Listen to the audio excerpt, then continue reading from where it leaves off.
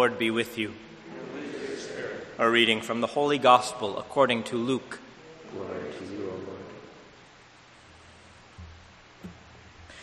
At that time the Lord appointed 72 others, whom he sent ahead of him in pairs to every town and place he intended to visit. He said to them, "The harvest is abundant, but the laborers are few. So ask the master of the harvest to send out laborers for his harvest. Go on your way. Behold, I am sending you like lambs among wolves. Carry no money bag, no sack, no sandals, and greet no one along the way. Into whatever house you enter, first say, 'Peace be to this household.' If a peaceful person lives there, your peace will rest on him, but if not, it will return to you. Stay in the same house and eat and drink what is offered to you, for the laborer deserves his payment. Do not move about from one house to another. Whatever town you enter and they welcome you, eat what is set before you. Cure the sick in it and say to them, 'The kingdom of God is at hand for you.' Whatever town you enter and they do not receive you, go out into the streets and say, 'The dust of your town that clings to our feet, even that we shake off against you.' Yet know this, the kingdom of God is at hand. I tell you, it will be more tolerable for Sodom on that day than for that town." The 72 returned rejoicing and said, "Lord, even the demons are subject to us because of your name." Jesus said, "I have observed Satan fall like lightning from the sky. Behold, I have given you the power to tread upon serpents and scorpions, and upon the full force of the enemy, and nothing will harm you. Nevertheless, do not rejoice because the spirits are subject to you, but rejoice because your names are written in heaven." The Gospel of the Lord. Praise to you.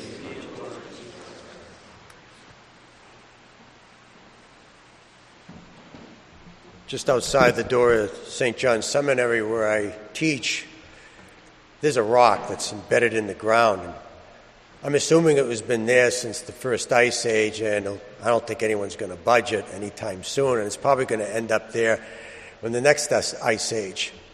Now, if you drew an imaginary line between the first ice age and the second ice age, that would represent a timeline that represents the existence of this rock.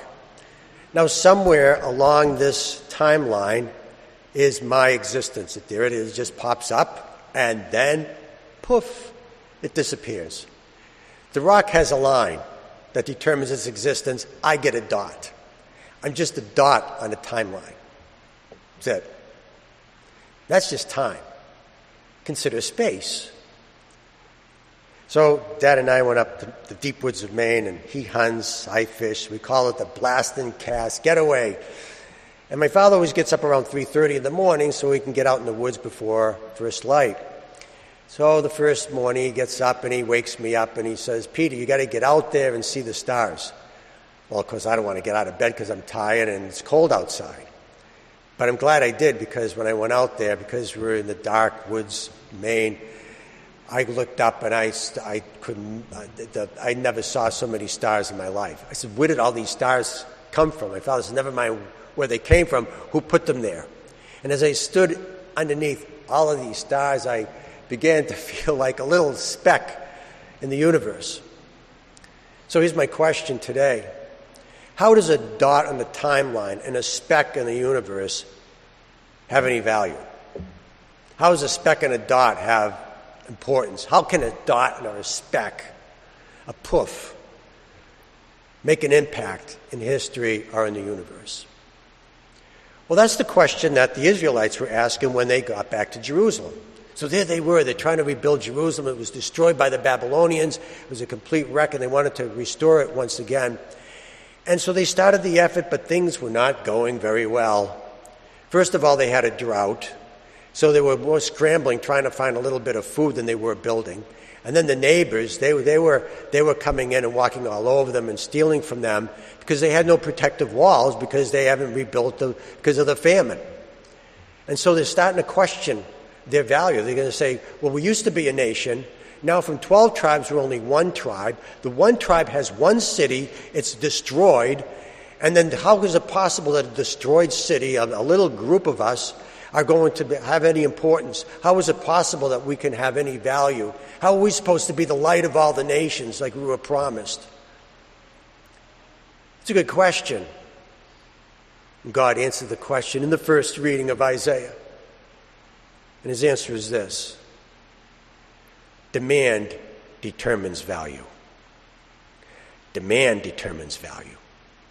The more something is in demand, the more valuable it is. That's how we get valuable things. So we started the light project, and we're installing the light fixtures, and I needed casters to move the scaffolding from one section to the other section. And even if I wanted to buy them, which were very expensive, they would not be available for months. So just by a coincidence, I called my father because he has a barn full of stuff, and I asked him if he had any casters. He had a set. He said, yeah, I think I do, in the basement of the barn. Sure enough, there they were. And so there they were. So here are these casters that were discarded, completely forgotten for years, covered in cobwebs. Now, all of a sudden, they're valuable. Well, the reason why that happened is because I needed them. I wanted them. So now we can ask the same question. We go back to how can a dot on a timeline or just a little scrap in a universe, how can that be valuable? How can a destroyed city or somebody that feels like they've been discarded or completely forgotten by society, how can they have any value at all? And the answer is demand determines value. God wants us. God needs us. Now, I know we come to church and we hear all the time that God loves us, and it's nice, and we hear it so often. We hear it in the scriptures. In fact, we hear it today that God loves us so much that it's like a mother loving a little child. And that God sent His Son into the world because He loves us so much to die for us so we can be with God. And we hear all this stuff about God's loving us, and after a while, the effects, the fresh inspired ears that hear this are dulled by the effects of familiarity. We almost don't even hear it anymore. So when you do hear that God loves us, or when you hear Isaiah's first reading today, that's what you're hearing. God loves us. But what I want you to be thinking, what I want you to be understanding, is that demand determines value. The only way you and I can have any value or make any impact in the world is if God loves us. And the more He loves us, the more our value goes up. Think of that. Now that's important to know that, because that's how you live your life. If you believe you're valuable, we'll live our life like it's valuable.